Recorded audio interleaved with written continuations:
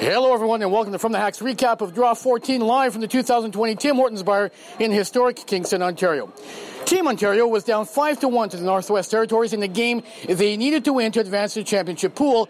Then a 3-ender in the fourth end got them back in the game that they eventually won by a score of 11-8. Yeah, definitely the shot that kind of kept us in the game and gave us a chance going into the championship pool.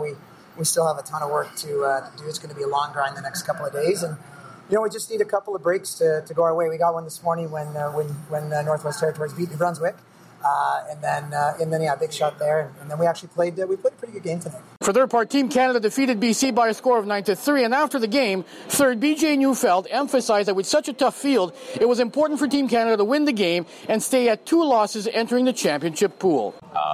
We needed that win for sure. I mean, it's pretty tough to go into the championship pool with 3 losses, knowing the teams that you're going to have to face. So yeah, it's a big W for us. Team Saskatchewan continued their strong play, defeating Yukon by a score of 12-3 to finish the round robin at 6-1.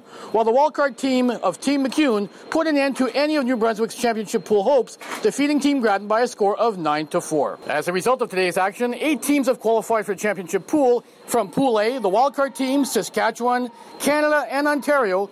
And from Pool B, Alberta, Newfoundland and Labrador, Manitoba, and Northern Ontario. And that's your recap of Draw 14 from the 2020 Tim Hortons Bar. I'm Frank Rock, and this is From the Hack.